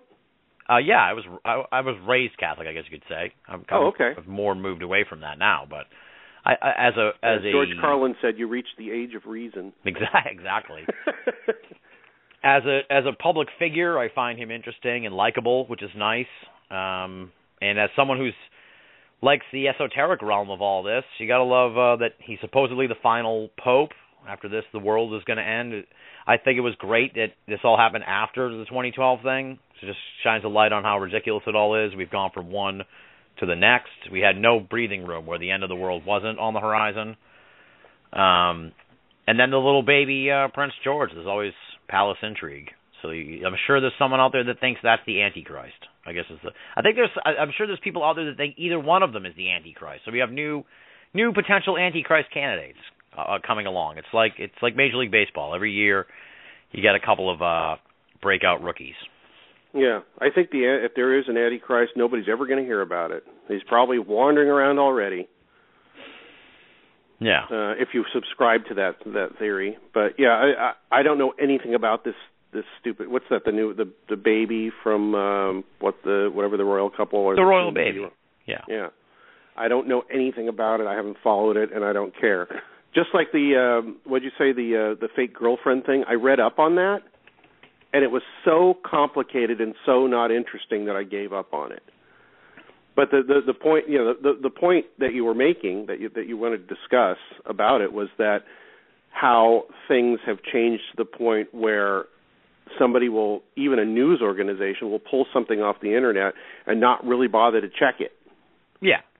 I mean, somebody from whatever the news organization, go to Snopes and check something out. That's like the go-to. Like Wiki is the go-to for information. Snopes should be the go-to for, is this fake or not? You may not agree with them, but at least they do some research.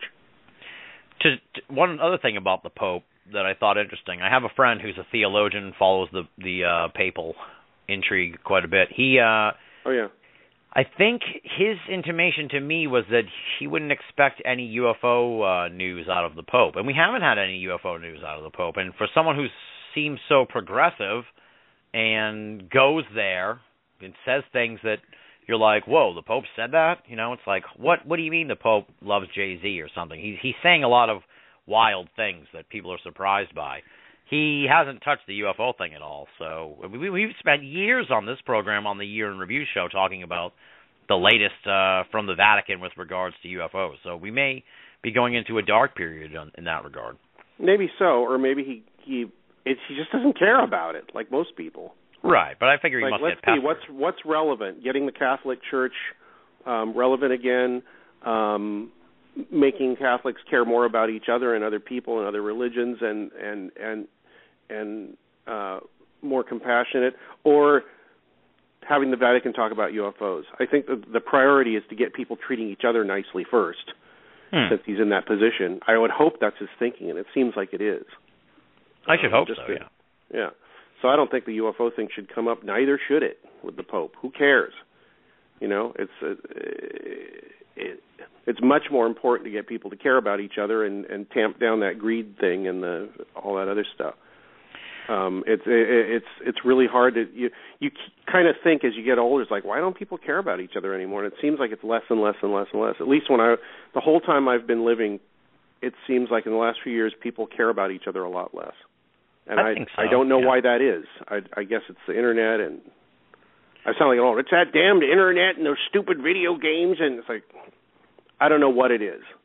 I think the people that I hang out with and the people I work with and all that, a lot of them younger than me, they do seem like smart, caring, compassionate type people, most of them. But the greater society doesn't seem like that to me. Yeah, I agree. It's at least what's projected at us. Yeah, people are under pressure all the time, and it could be the internet. I mean, you see, on a one-on-one basis or even in groups, people are generally pretty nice, but then you get them on the internet, and they're saying horrible things in internet columns and comment even in a public space. Kind of thing. Yeah, so it's really weird. I was on the train last night, and there were these guys in the back. They were probably in their 20s, maybe late 20s, and they were all playing video games. And it was a nice, quiet train, except these guys yelling at each other. Oh God, that's not. And I wanted to get up and tase them or something. It was a horrible thought. Actually, what I was thinking is I can't remember where I saw it. It was a cartoon where the superhero would point a gun at people. It would encase them in a bubble, and you couldn't hear them anymore. That would be great. Yeah, I just like, hey, that's all you hear. And they're perfectly fine, and they can breathe and everything, but for the time that you have to hang out with them, you can't hear them. And then you realize that I know why people want to be rich, because anytime you go to places where people have money, it's quiet. They pay for that quiet. That makes sense. I read an article years ago where I think it was Annie Leibovitz or somebody, a photographer or somebody like that, maybe it was a writer, but she's like writing about what are rich people like, this strange race that lives among us, or lives on the same planet with us. And she said the first thing you notice when you go to any rich people's place is how quiet it is. Strange, yeah, interesting. If anybody listening has a chance to go to some nice social, go to somebody's house or somebody's loft or apartment or whatever, and they have a lot of money, just notice how quiet it is. Yeah. I don't know what that is. The more money you have, the quieter you are. The quieter your environment is. Maybe we should try talking about the people trying to conjure the UFO thing there. Maybe that would be a good thought experiment. If I just live a quiet life, maybe I'll become rich. Yeah. No, I think that's part of the goal. I think you have to go through a lot of noise, unless you're born into it, like Donald Trump or whatever. People are like, Donald Trump has a lot of money. No, he doesn't. He's hardly got any money. He's just loud. I'd like to see the statistics on it, but I wonder if there's like a generational thing too, where how many people are actually super rich on their own, or were just born into it. And I wonder if we're seeing any sort of demographic change in that regard. Yeah, that is weird. I would, to make myself feel better, I'd feel like they were born into it. But yeah, there are people that can still surf the system well enough or have a good enough idea to, it happens.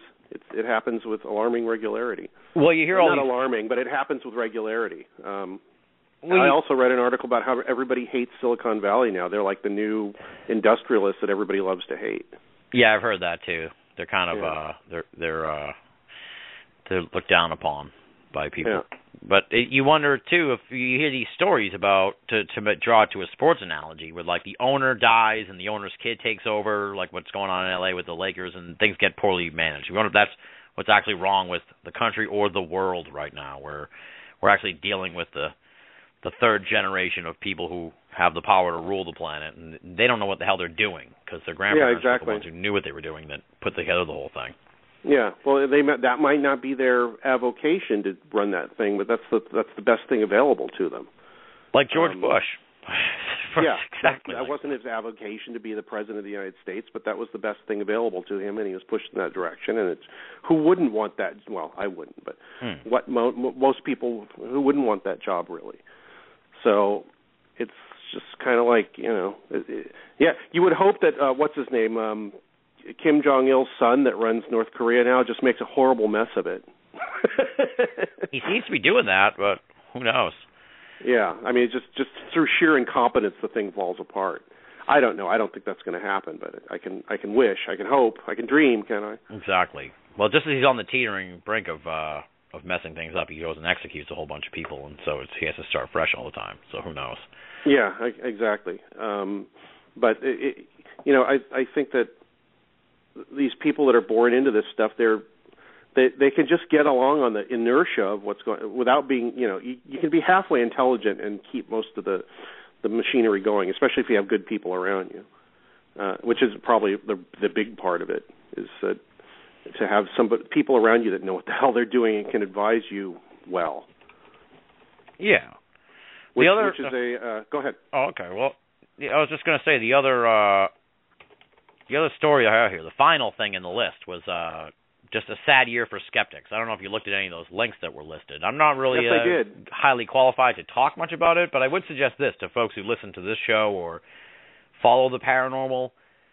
I'm still kind of looking for the right news source, but follow the skeptical community, because they're as crazy and scandalous as the paranormal community. And, of course, they don't want us to know about it, those of us in the paranormal community. So they keep it all hush-hush, just like we, we're not freely telling people in the skeptical community about Phil Imbrogno and what he did. We try. We don't need to, and it's so what. So every group has their black sheep that they're trying to keep under wraps, and so I suggest people keep an eye on the skeptical community, because they're doing some wild stuff. Just to hit the high notes, there was a sexual harassment scandal, which I thought was really remarkable, because I'm sure that, I don't know to the degree of which, but I'm sure there's sexual disparity definitely in the paranormal community, but this was beyond the pale. This stuff that they were talking about. Yeah, look at the link on the BOA site there of the essay that Tim wrote. Yeah, just Google skeptic community sexual harassment. You'll be blown away. And then some other guy who runs a very popular skeptic podcast. Turns out he was rigging the system on eBay ads and got caught and pleaded. Yeah, he made like $2 million before they caught him. Exactly. And now he's pled guilty to wire fraud in federal court. So he's probably in trouble. And then someone, I guess, busted out a gun at one of these skeptic conferences over a dispute. So all kinds of wild stuff. I want to learn more about that. So I got to find the right avenue to learn more about these crazy skeptics. Yeah. Surprise, surprise! Fanatics of any stripe have crazy people amongst them. Exactly. And they're fanatics. They're fanatics just the way that UFO and paranormal people are fanatics too. The loudest people are the ones you hear about, and they make the whole rest of the thing sound nuts. The advantage the skeptical community has is that it's academia and the press and most reasonable people supposedly side with them. Unfortunately, but they've got the high ground, whether it's deserved or not in some cases. But they're just as full of fanatics and what's the word, deniers or whatever that any other group is. And then there's the silent people that are more circumspect and try to take each case on its own merits. And I noticed while looking up entries on Wikipedia about Zeteticism, which is a type of skepticism that I admire, which means basically it's let's examine each thing on its own merits before making up our mind. And then maybe even more importantly, when you get to the end of that, it's important to be able to say we haven't made up our mind yet. But that's what I used to see on Wikipedia and a couple other places about that, scientific idea of philosophy, Zeteticism. And now I look at it, and there's nothing about we should be.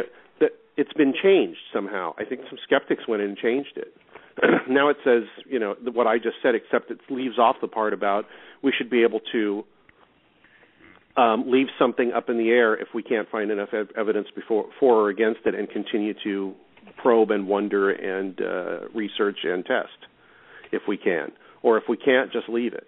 The important part of Zeteticism, if people want to look it up, is that like I said, you should have the right to not have to make a decision. Interesting. And it doesn't mean you believe, and it doesn't mean you don't believe. It means you don't know yet. Interesting.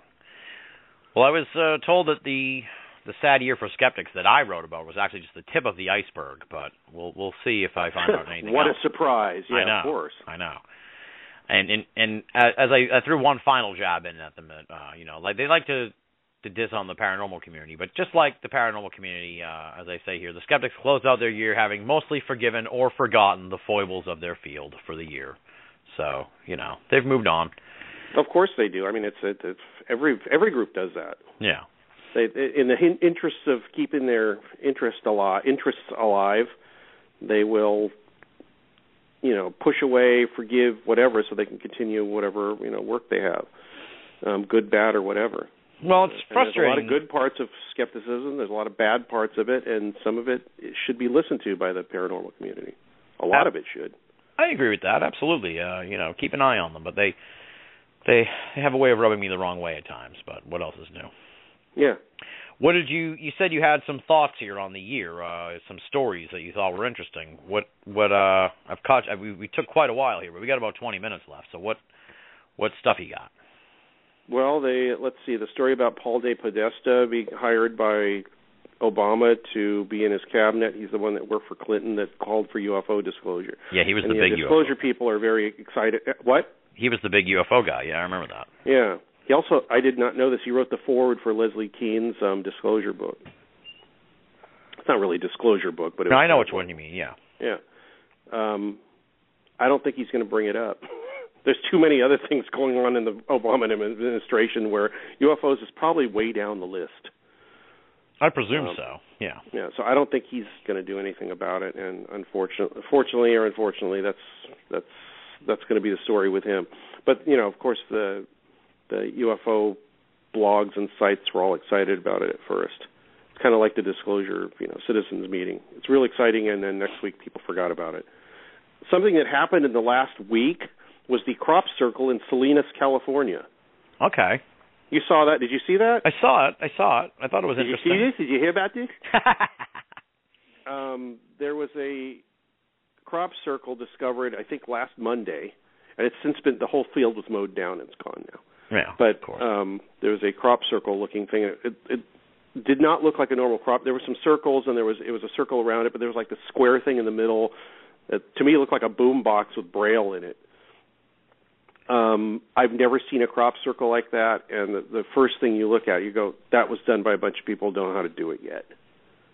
Stomping down and people were very excited about it. It's like, oh, look, it's a crop circle. It's like, it's a badly done crop circle by some people with boards and and the only bad thing is nobody got to actually examine the pieces, as far as I know, the pieces of crop to make sure that they weren't, didn't have that heat treatment thing. Right, the nodes, the broken nodes. It's like the signature. The evidence of high heat applied. That would make me a little bit more interested. But the thing is, as far as I could tell, the crops didn't look interweaved or anything. It did look like they just got stomped down. And it's probably a group of people. It's pretty big. But there was a lot of interest and excitement over it. It makes me want to go out and do a crop circle just to get in. I don't have the time or energy or the inclination or anything, but it was just interesting to see how many people were excited about it, and there was even a question about it. Like, oh, is this real or not? And if you look at it, and you've been looking at crop circles for a long time, you go, that's fake. That was done by people with boards. It's messy. Yeah. Real, quote-unquote, crop circles are, extremely intricate. At least they are now. Extremely intricate and complicated, and if there is some message in them, which there might be, they're delivered a lot more subtly than a Braille message that reads out some numbers. I think somebody figured out with some numbers. This was the one in Salinas had Braille numbers on it?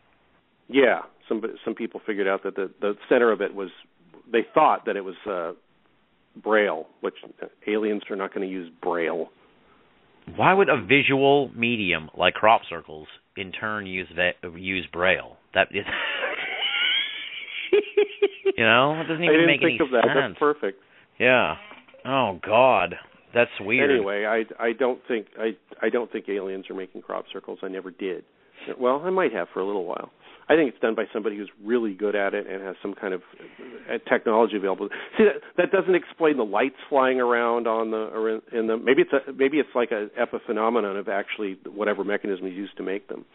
And it doesn't explain people that make crop circles being inside the circle and having weird paranormal type experiences while they're making them. Yeah, there's a weirdness to it that it's kind of like a lot of this phenomena. We may be asking the wrong questions. We may be looking at it from a wrong perspective. Yeah, I mean, whoever is making them or whatever's going on, I think that they know this. Like, oh, people are going to immediately think this. It's a form of disinformation, I guess, or at least directed perception. Yeah. Okay, so crop circle, that's interesting. Yeah, so that was like within the last week. And then last month they had that, they were drilling that tunnel in Seattle, and the drill stopped and hit something. They couldn't figure out what it was. So everybody's saying, oh, it's a crashed alien something or other that's like stopped the drill. But did they ever find out what it was? No, I looked it up yesterday. The thing is filled with water, and they have to pump the water out. And so they can get either somebody in there to look at it or get divers in there to go in this murky water and try and figure out what stopped the underground drilling. It's like a 54-foot diameter drilling machine. I was really into that when it first was coming around, but I actually looked like over the weekend to see if there was any news about it, and there wasn't any. I guess with the holidays, there isn't. too. They haven't figured it out. It's weird. They've apparently drilled pilot holes into the ground ahead of the drill, and they found nothing. So it's like, what the hell did the drill stop on? If they haven't, maybe they just didn't drill the pilot like 110 feet into the ground ahead of it just to see what it was hitting, and they didn't find anything yet. So now they got to send people down there to figure it out. Yeah, because there's no there's no camera in the front of the thing, so they can't see. Yeah, so they don't know. It reminded me. There was a 1967 movie called Quatermass and the Pit, or the United States American title was 5 Million Years to Earth. And it's based on an old TV show in Britain that had come before that, about they're digging a new part of the London subway underground. Mm-hmm. And they hit this thing, and they don't know what it is, and this guy has to go down and figure out what it is, and it's like a Martian. Yeah, I've heard this story. Martian spaceship that's buried underneath the ground, and as soon as they open it up, the guy there's visions of these Martians running around. They all look like grasshoppers, and it starts affecting people in London until they short it out with a large crane or something like that. Yeah. But it reminded me of that story. It's pretty wild. I remember reading the funny part. I was laughing at the coverage in a sense because they had they talked to normal everyday people in Seattle that had all these great ideas about what it might be, and then the final sort of thing was like an engineer, and he was like, it's probably just a rock. Yeah. So, which I'm afraid it probably will turn out to be, but who knows? Yeah. It's pretty weird though. I mean, I like the weird stories. Yeah, I like that story a lot. Those are the three things I looked up. Sorry, that was all it was. That's fine. That's fine. Hey. I think we covered very recent though. We covered most of the stuff. I mean, my buddy Jeremy Vaney mentioned to me the Stephen Greer alien story. That was kind of big, but I can't imagine really. It was another one of these stories that really never went anywhere and turned out to be a lot of hokum and got a lot of publicity, but didn't really. And again, it was kind of another one of those stories that was kind of silly. It was like a little alien. It wasn't really, I don't know, I couldn't really take it very seriously, and I think the media didn't take it very seriously either because it was a tiny little alien. So. Yeah, if you mention Stephen Greer's name, all those adjectives you came up with are always attached to. Silly, crazy, what is the other things you said? Exciting for a little while maybe, but doesn't really amount to much. It's like, if you see Stephen Greer's name anywhere, it's like, unless you want something to laugh at for a while, you should just ignore it. That's the main thing about everything we've been talking about here, and you mentioned it earlier. It's like, let's concentrate on stuff that might have something to do with whatever mystery we're looking at, that is moving it forward, maybe, or at least moving it in another direction, or at least moving it in another direction for you. Personally, because I think it's a very personal relationship you have with the phenomenon. It's this weird thing. But I've gotten to the point where and a lot of people, they get to this point, to the point where they just stop. But you start filtering out huge amounts of stuff that you're just like, oh, this again, oh, this again, oh, this again. Yeah. Because it's like crying wolf. The next time they do it, it's just going to be a bunch of noise signifying nothing again. So you move on, or I hear vague rumors about somebody trying to change the phenomenon to a different kind of perception that's interesting to me. Yeah. Or I hear about at the time, what was his name? James Carrion, who was head of MUFON for a while, trying to organize everything so that they could get all the database in one place and start messing with it. That's exciting to me, too, personally. It might not be exciting to the media. It might not be exciting to other people that I know that are still involved in the field, but it's exciting to me, so I pay attention to that. So if somebody says, well, how come you didn't know about whatever, the little alien, yeah. Yeah, the little alien, which I kind of was aware of. Yeah. Or how come you didn't know about this recent sighting in China or whatever. It's like, because it's another sighting, and all it is some more porno, and it doesn't advance anything except in the fact that we can pull all the data out of it and stick it in the database. It's I've been we need to, obviously we're right at the end here, but someday we need to, I want to have you back on the show between seasons to do a rehash sort of revisiting of your stuff that we had you on the very first season to talk about. So we'll definitely do that later on this year. Sure. I'm sure I've said a lot of things that are going to embarrass me later, and I'm glad I said them on your show. Oh. on that aspect, I'll quickly do my hot or not in the world of the esoteric going into 2014. And I was thinking that I never keep track of these things, so I could be completely wrong. That's kind of why I said on that note. I may look back on these and say I was really wrong 5 years ago, but I have no idea. Someone should go look these up and find out if I ever get these right. But going into 2014, hot, geopolitical conspiracy, more Snowden stuff, tensions, North Korea, the Sochi thing. I think we'll see some kind of weirdness with Sochi in the Olympics. I hope not, but who knows? You're already seeing the bombings going off over there. So geopolitical conspiracy, hot. Not terror conspiracy. All this stuff with the, what are they, crisis actors and false flag, and that's kind of oversaturated and worn itself out. Hot, still the UFO disclosure activism, just because I was telling you about their plan to saturate Congress. So I think that'll probably still generate most of the headlines, let's say. That's why it's hot. Not UFO science. I don't think we're going to really see anything promising in the realm of UFO science, unfortunately. That's if I was one of those people, I'd put a little unhappy emoticon after that note. But I think that's the case. Hot, Bigfoot in pop culture. They just do a new show on Spike, the $10 million Bigfoot chase, and it's only January, so I think we're going to see more Bigfoot stuff. Warming space science. That's kind of my dark horse prediction here. I feel like space science, people are getting more into it now, and Gravity alone, the movie Gravity alone is enough to turn people on to this coolness of space. So I think the coolness of space will be a thing in 2014 and going forward.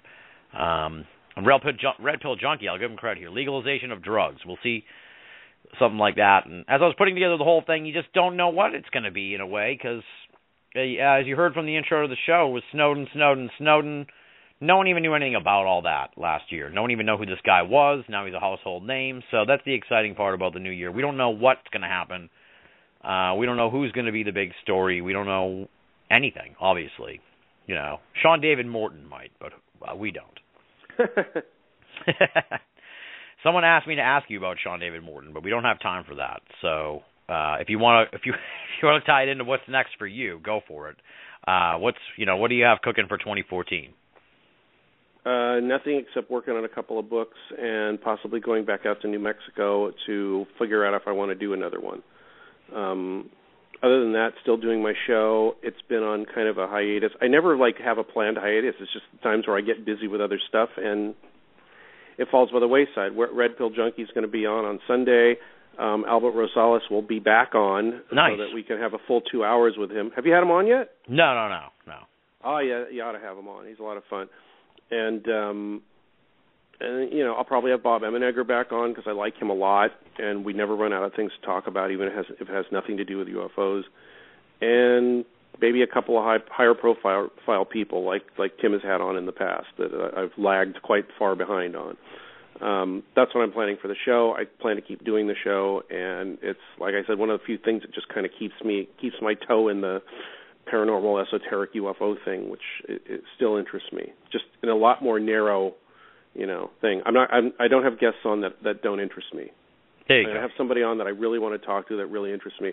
Somebody says, "Hey, could you please have Stephen Greer on?" or something. Nobody ever has, but I'd say no. Yeah. I don't want to talk to him. I have nothing to ask him that would be interesting to me. That's why I put your show over so much, man. It's like a kindred spirit to BOA Audio. It's a chase. It's a personal journey, and that's what I like about it. Exactly. And if other people like it, then then so be it, and that's great. But it's your little vehicle, It's the thing. It's your instrument, The thing you use to push you forward and help you learn and make you the person you are, and all that is interacting with other people in the form of audio, and that and when that's happening, other people can get on that, hop on that boat for a ride for a little while, maybe for a long while, and it's great. Awesome. Anybody that does anything important or interesting, that's what they're doing. They're doing it for themselves. They're not doing it for, even altruistic people that help people. They're doing that for themselves too because it makes them feel good to help people. So, exactly. Very selfish.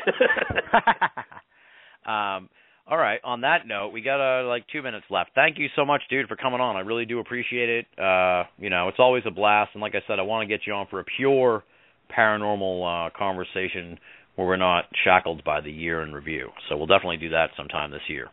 Okay, yeah, I'd love to do that. And I noticed this year it wasn't the paranormal year in review, it was the everything year in review, which I actually had to do some research on.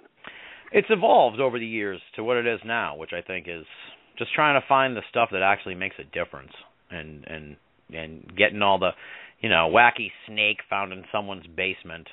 It's not worth talking about. Yeah. I got to thank all the folks in the chat room. We had a great turnout in the chat room. For the folks listening in the chat room, for the folks listening live, for the folks listening on delay, let me know. I guess it doesn't make a difference to those folks, but let me know what you think of this time slot. I really am liking this 2 p.m. in the afternoon slot. It might be better for people. They can listen at work. It's better for me. I feel like I have a lot more energy than I normally do on the nighttime live show. So it might be something I'm considering making the switch. And so we'll see how that goes. I got about a minute. It's better for me, certainly, right now. What's that? It's better for you. It'd be better for me, certainly, right now with my work schedule, yeah. Exactly. It'll be better to get other folks on, international guests and stuff like that, too. So, and I don't ever want to be tied into one time slot. So I'm giving it some thought. And sort of speaking of the future of the show, I'm taking a bit of a hiatus myself, I think. I think I'm going to take a couple of weeks to unwind from the holidays because I put out shows all through the holidays and barely had time to get my life together. So I want to enjoy the next 2 or 3 weeks and tape a ton of backlog shows to roll out in 2014. And we've only got a handful of seconds left, so I'll include the normal run of plugs after the live show's over. Thanks once again to Greg for coming on the show. Thanks to all the folks who tuned in live, and thanks to all the folks who are tuning in later. I'll be talking to you soon, my friends. All right, thanks, Tim. Okay, there goes the live audience. Let me just throw in the plugs. If you're just hearing us on Blog Talk somehow or on some other place where you don't know how you found us, we are Binnall of America. You can find out more about us at binnallofamerica.com, BINNALL of America.com. We're also on Facebook. Just punch in Binnall of America. That's how you'll find us. We do this show for free. I take time out of my day. The guests take time out of their day, and we put this all out for you for free, sometimes live, sometimes pre-taped. Nonetheless, no matter how we do it, it costs me money. So if you could help me out, that would be great because obviously the program is free. Head on over to Binnall of America, click the PayPal button. They'll walk you through the process. It's safe, secure, and simple.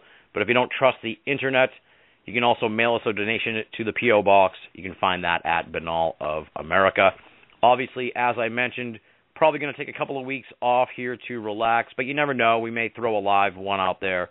If something comes up, something breaks, we might want to do a live show, but kind of want to relax a little bit over the next couple of weeks and tape some programs for future editions of BOA Audio. Stay tuned to Binnall of America and BOA on Facebook for more information on that. We did do a special live Good Parade last night. That's not on the Binnall of America podcast feed because they are very different audiences. But if you want to get the Good Parade episode from last night, I'll post it on the Good Parade podcast feed. And with all that said, thank you very much, folks, for tuning in. Have a great night or day, wherever you may be.